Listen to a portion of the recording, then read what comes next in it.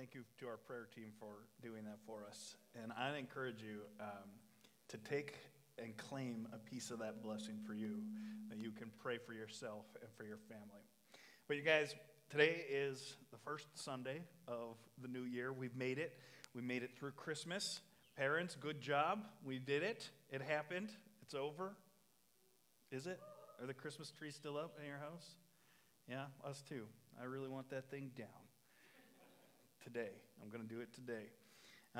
You guys, we did it. We had turkey, we had gravy, we had kids play with the boxes their toys came with instead of the toys themselves. And for the Welsh household, Christmas is always a particularly kind of crazy time of year for us. There's just so much that we've got to pack into the month. It's all the regular family stuff that you do at Christmas. But then for me and Adrian and the staff team here, planning December and Christmas Eve and all the things that kind of happen in December. I mean, we work a little extra. There's extra rehearsals. There's extra work in December. And so it's always crazy for us. We just plan for it. And one of the lucky things for me and Adrian is that every year my parents decide to come up here at Christmas to help. It's like having a laundry fairy living in our basement. It is amazing. It takes such a huge amount of pressure off us to have family come up and cook and clean. And so we're really grateful that they do that for us every year. And this year, Mom and Dad, they were supposed to fly up here from Calgary. And on the day they were supposed to fly up, Mom calls me on the phone. Like, she could have texted me, but she called me. And she said, "Do you have a cabbage in your freezer?" I said, "No." Do you guys have a cabbage in your freezer? No, I don't have cabbage in my freezer. I don't even have cabbage in my house, let alone in the freezer. And I said no, and I told her no, and she sighed loudly, like, oh, he doesn't have a cabbage in his freezer. And she sighed really loudly, and then she said, I'll just bring my own frozen cabbage with me to Fort McMurray. And so she put her frozen cabbage in her checked baggage with all of her clothes. And then she drove the 1-hour drive from her house to the airport, and then she checked her baggage with her clothes and the cabbage, and it was underneath, the floor at the airport. It was gone, and then she discovered that her flight was delayed significantly. And so instantly, Mom began to worry about this cabbage in their luggage. Typical stuff you worry about when you're traveling. And she started to wonder, because she's getting really afraid, what if it thaws? And, and then all of her muumuus and slippers and everything would end up smelling like cabbage, which is not a great smell. So she's really stressed about it. Luckily, this story doesn't have a funny ending. I'm sorry. Nothing happened. It stayed frozen. I guess it's cold in the bottom of airplanes, and so it was fine. Disaster was averted, but it was close. It was dangerous. And it's funny how one small thing, like cabbage in our luggage, can cause us to worry. One small thing can ruin a whole bunch of other things. And today we're going to look at a book in the Bible where that is exactly what is happening. One small, dangerous little idea had crept into the way a first century church was practicing their faith. And it had a potential just to ruin everything. Now, as a side note, if you've ever heard me preach before, I like to work in stories from my family, and oftentimes those stories end up involving my mom, Carol. And over Christmas we were joking about it. She tells everyone I lie, that I make up the stories about her. I don't. They're all true. Sometimes there's a little tinge of hyperbole or exaggeration just to get the point home, but they're true stories. And we're joking around the table that, Jesus used parables to teach people, but I use carables. Right? A carable. Hashtag carable, trademark, copyright, all the things, carables. Adrian told me I shouldn't say that ever out loud, and I did it anyways. And so let's go back to this church, this first century church. that had this dangerous idea creeping in was the church in Colossae. It's a church that was in a city that was on a major trade route between the eastern and the western worlds. Thousands of people traveled through this ancient city, and its residents were greatly influenced by the Greek pantheon of Greek gods and Eastern mysticism. It was kind of a melting pot of faith, all sorts of faiths. And it was against all odds that somehow a church was planted in this place. A church that was made up of Jesus followers who believed that Jesus predicted his own death and then proved, and then it actually happened. And this thriving church was growing in a place where it shouldn't have a chance, but something was wrong. There was something that was small, but was growing and growing and growing and becoming even more dangerous than they thought it could be. Some people in this church in Colossae began to ask the question, is Jesus really who he said he was? What if he was just a wise teacher and not actually the Son of God, not actually the forgiver of our sins, not actually the comforter of our souls? What if he wasn't exactly who he said he was? And this simple idea began to spread throughout this church in Colossae. People began to believe that Jesus was just a guy who lived a very interesting life. And they began to stop relying on the words of Jesus as divinely inspired speech and started to lean on their own human understanding. The smell of the bad cabbage was reeking throughout this whole church. Now, news got to Paul that this was happening at this church, and Paul was easy to find at this time because he was in prison, so people knew where to find him. He lived an interesting life too, this Paul guy, right? His story started with him persecuting Christians, putting them in jail for being Jesus followers, and then later in his life, now we find him in jail because he is a Jesus follower. So Paul, he's in prison in Rome, and news reaches him about this church in Colossae, and that they have begun to doubt that Jesus was who he said he was, and that the church was putting tradition and ancient rules ahead of the teachings of Jesus, that they had actually substituted the worship of Jesus but with the worship of angels instead. That they had adopted, the practices of the community around them, the occult and the magic, into their way of life. They had turned to Jesus-less alternatives. And Paul had never been to this church in Colossae. It's not a church that he planted or had ever visited, but hearing the news of a church losing its way, of losing its faith in Jesus, it weighed heavy on his heart. It agonized him to know that this church had so desperately lost their way. And so in prison, he sat down and he wrote a letter out to this church in Colossae with some unsolicited advice for them. And he put this letter into his hands of his trusted friend Tychicus and asked Tychicus to deliver it to this church. And he hoped it would do some good. And this was a risky move for Paul, right? They didn't ask for his help. It's not a church he planted. He's never been there. The people there have never met him. And he's decided to give them advice, this unsolicited advice.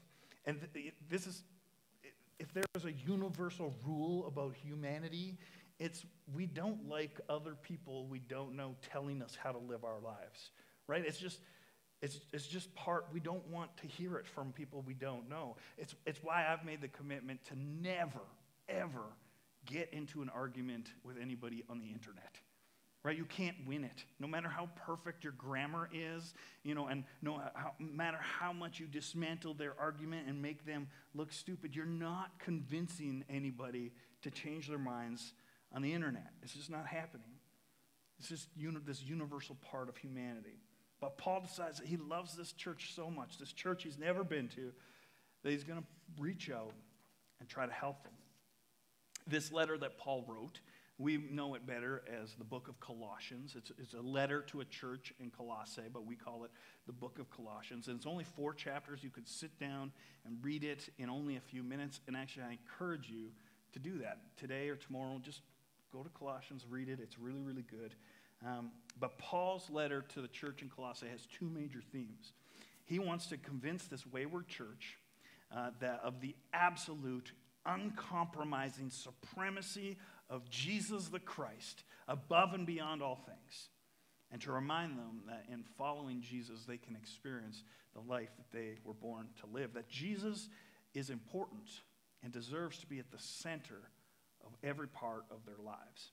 They had lost their way, and Paul knew the only way for them to find it again was to point them towards Jesus.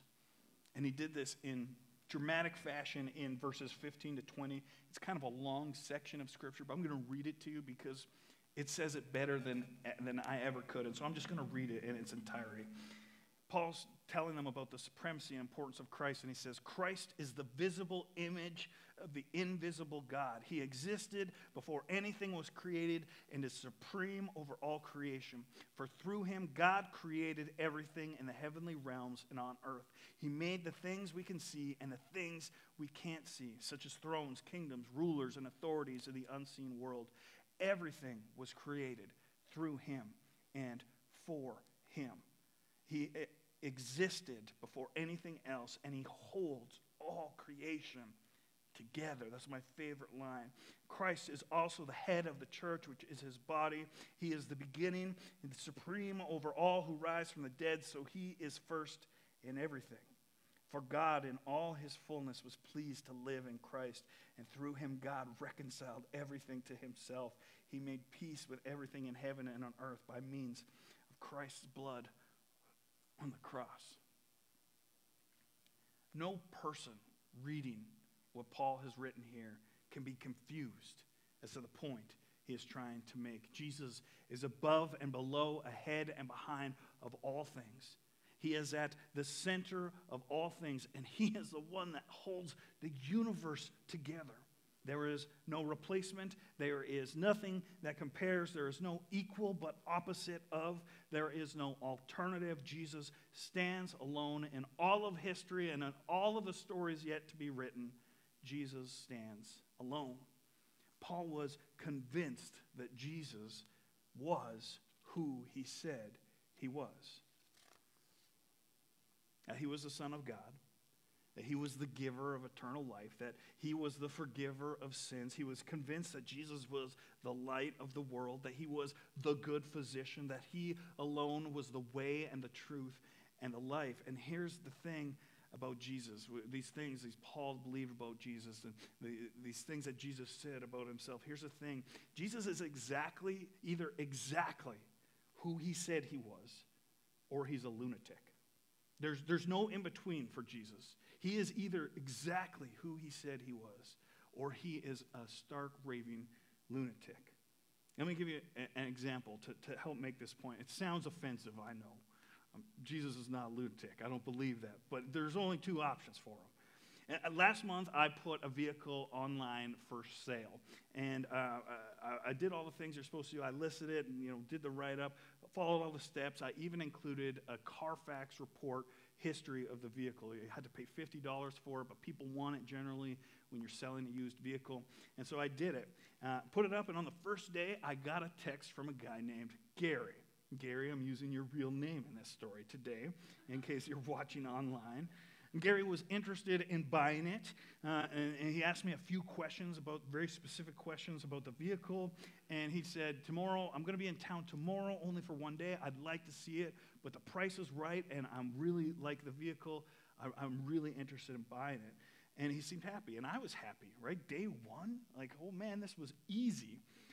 It's only been listed for an hour, and I've already got a buyer. I'm just cloud nine, right? A few minutes after we booked the time for the next day where he was going to come and see it, he asked me for the car report. And so I sent him the Carfax report that I paid $50 for. And he said, oh, no. I don't like Carfax. I like this other report from this other website. And I went to the website, and it seemed pretty legit. It was cheaper than Carfax. It was $29.99 instead of the $50 that I paid. But here's the thing. His real name's not Gary, right? And he was never going to come and see my vehicle. Gary owned this website, and Gary was trying to get me to give him $29.99, and then he'd never talk to me ever again. It was a scam. And I almost got pulled into this scam. The only reason that I didn't was because then Bobby, about an hour after made these arrangements with Gary, started texting me almost the exact same text messages. I clued in, right? You're not going to get me, Bobby and Gary. Once I knew the truth, once I realized that this person wasn't, really who they said they were, then it all came tumbling down, right? I didn't have to believe anything they said. It's this way with Jesus too. We either believe the things that he has said about himself, even the hard, uncomfortable, difficult things that he said, or it doesn't really make sense for us to believe in him at all.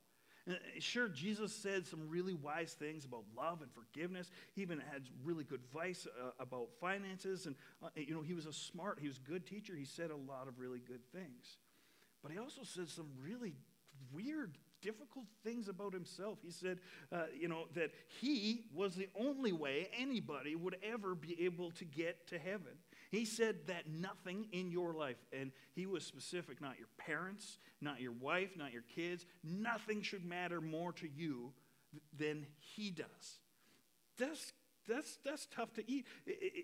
He also said that he came to save the world, right? These are not the statements, that if we heard someone talking like this, right, we wouldn't think that they had it all together. These are crazy things that Jesus said.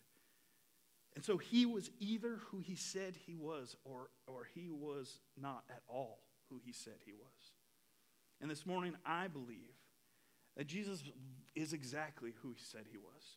And Paul believed it too. And in this letter to the church in Colossae, he musters up every ounce of his energy to convince them of this one simple fact, that Jesus is supreme.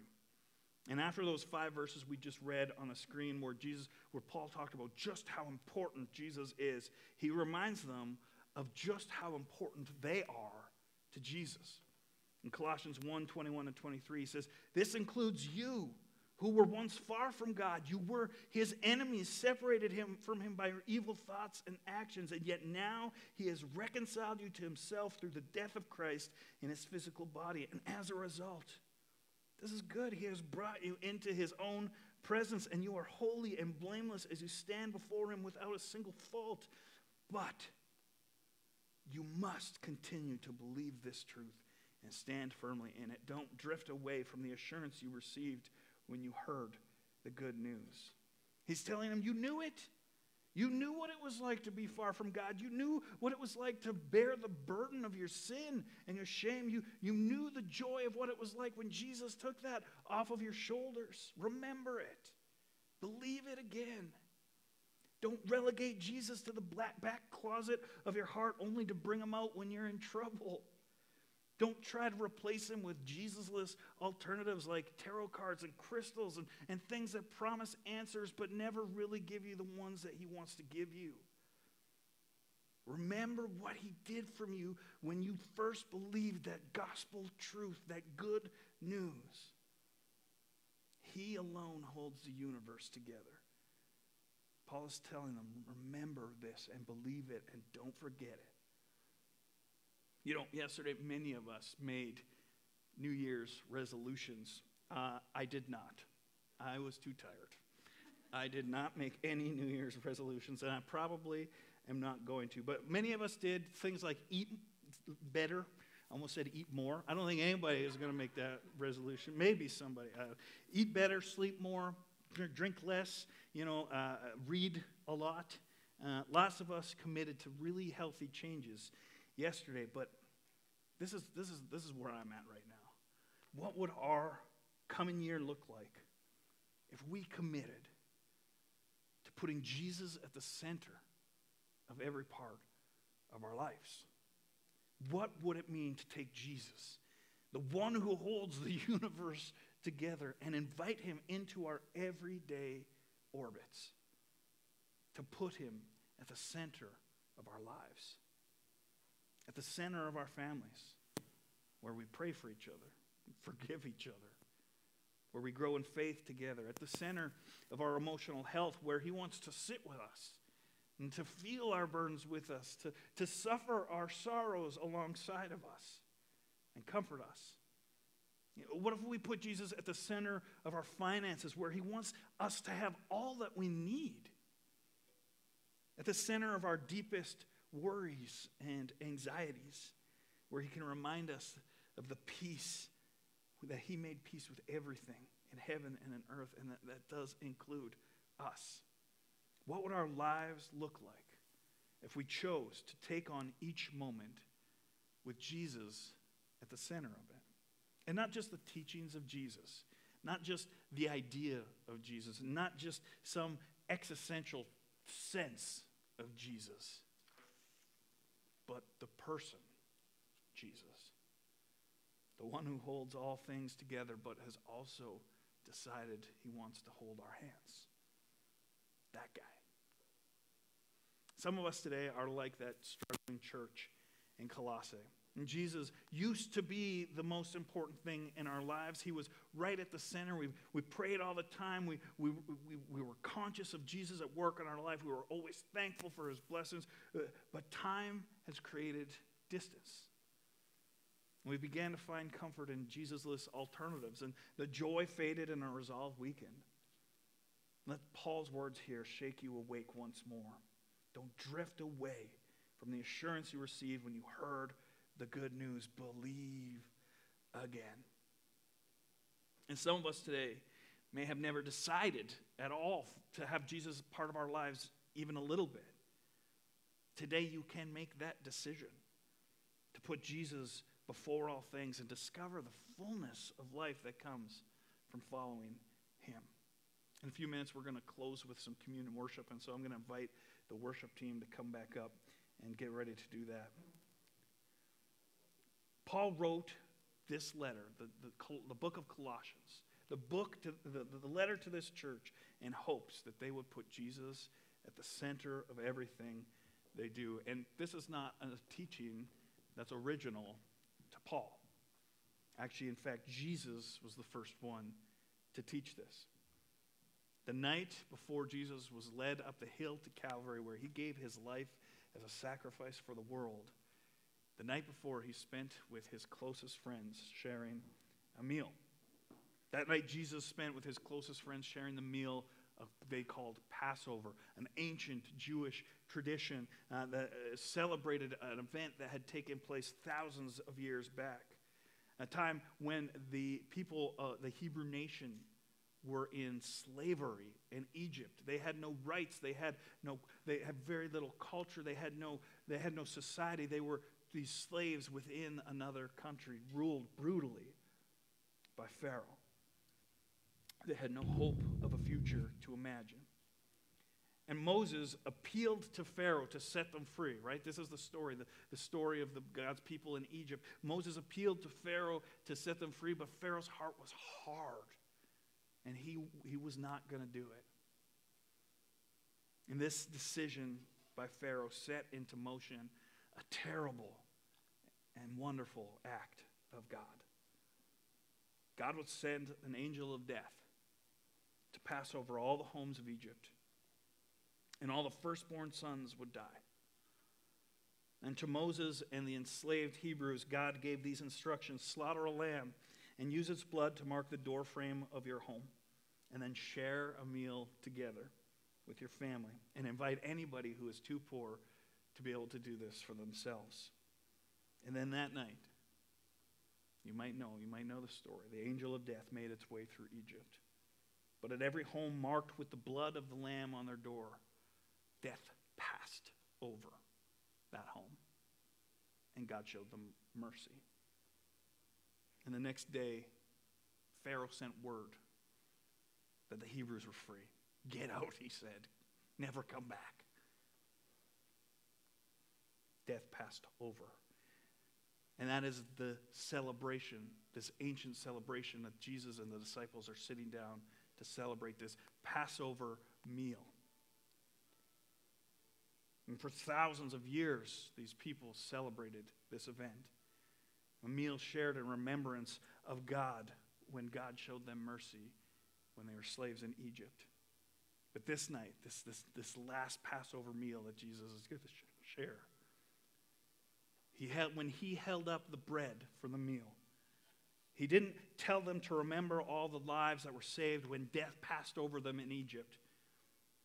He told them to remember one life, his own.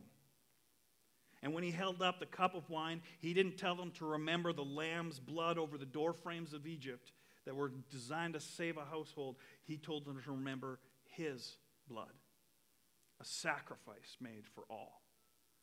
Jesus took this ancient Passover celebration that had been celebrated for thousands of years. He said, it's not about that anymore. It's about me. It's about my body and my blood that is given for you. Jesus took this celebration and put himself firmly at the center. And I think in doing it, he showed us exactly what he wants to do with our lives. He wants to be at the center of your life, the center of your family, the center of your heart. So will you let him? Let me take a moment to pray for us, and then we'll give instructions for communion worship. Let me pray. Jesus, we thank you for your faithfulness to each one of us. Thank you that you love us. And we thank you that you made this sacrifice so many years ago for us. And Jesus, I thank you that we can come to this place today, and Paul's words can remind us, Jesus only. That you are everything that we could ever need. That you have invited us, you hold the universe together, and yet you have invited us into a relationship with you.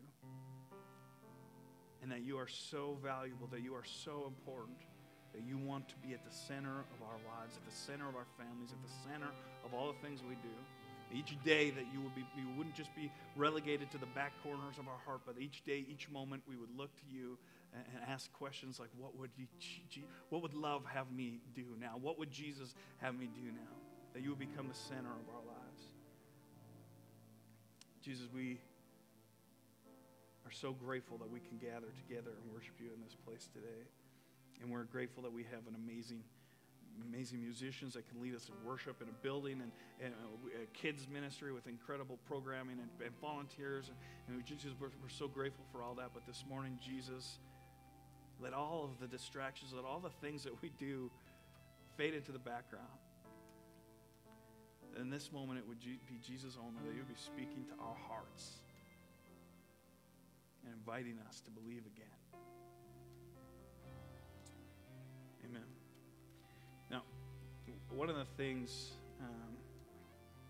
that we believe here at Fort City is that Jesus speaks. That he's not silent, right? He actually wants to lead and guide you. And sometimes, it's just big, dramatic ways that he speaks to us. And sometimes it's a quiet, still feeling in our heart. But God, Jesus wants to speak to us and lead us. I've been doing a lot of talking today, and we've been doing a lot of singing, but I want us to spend a few moments together listening. It's going to be a little weird. Just 2 or 3 minutes where we are quiet in our hearts, quiet our minds, and ask God a question. Where in my life do you want to be the center of? What part of my life do you want me to give over to you for the first time or the first time in a long time? Where do you want to be the center? Jesus, where do you want to be the center of my life? Ask him this question, and the band is going to play a few minutes, just 2 or 3 minutes. We're just going to quietly sit and go to Jesus. He speaks. Listen, it's okay to get distracted. I mean, it's hard not to get distracted. We're just going to spend 2 minutes. Ask Jesus this question together. Let's listen for his leading. And then in a few minutes, I'll give instructions to come forward for communion. So let's do that together now. Jesus, we invite you to speak to us in this moment. Speak to us clearly. Speak to our hearts. Holy Spirit, draw us to yourself in this moment. Where in my life do you want to be the center?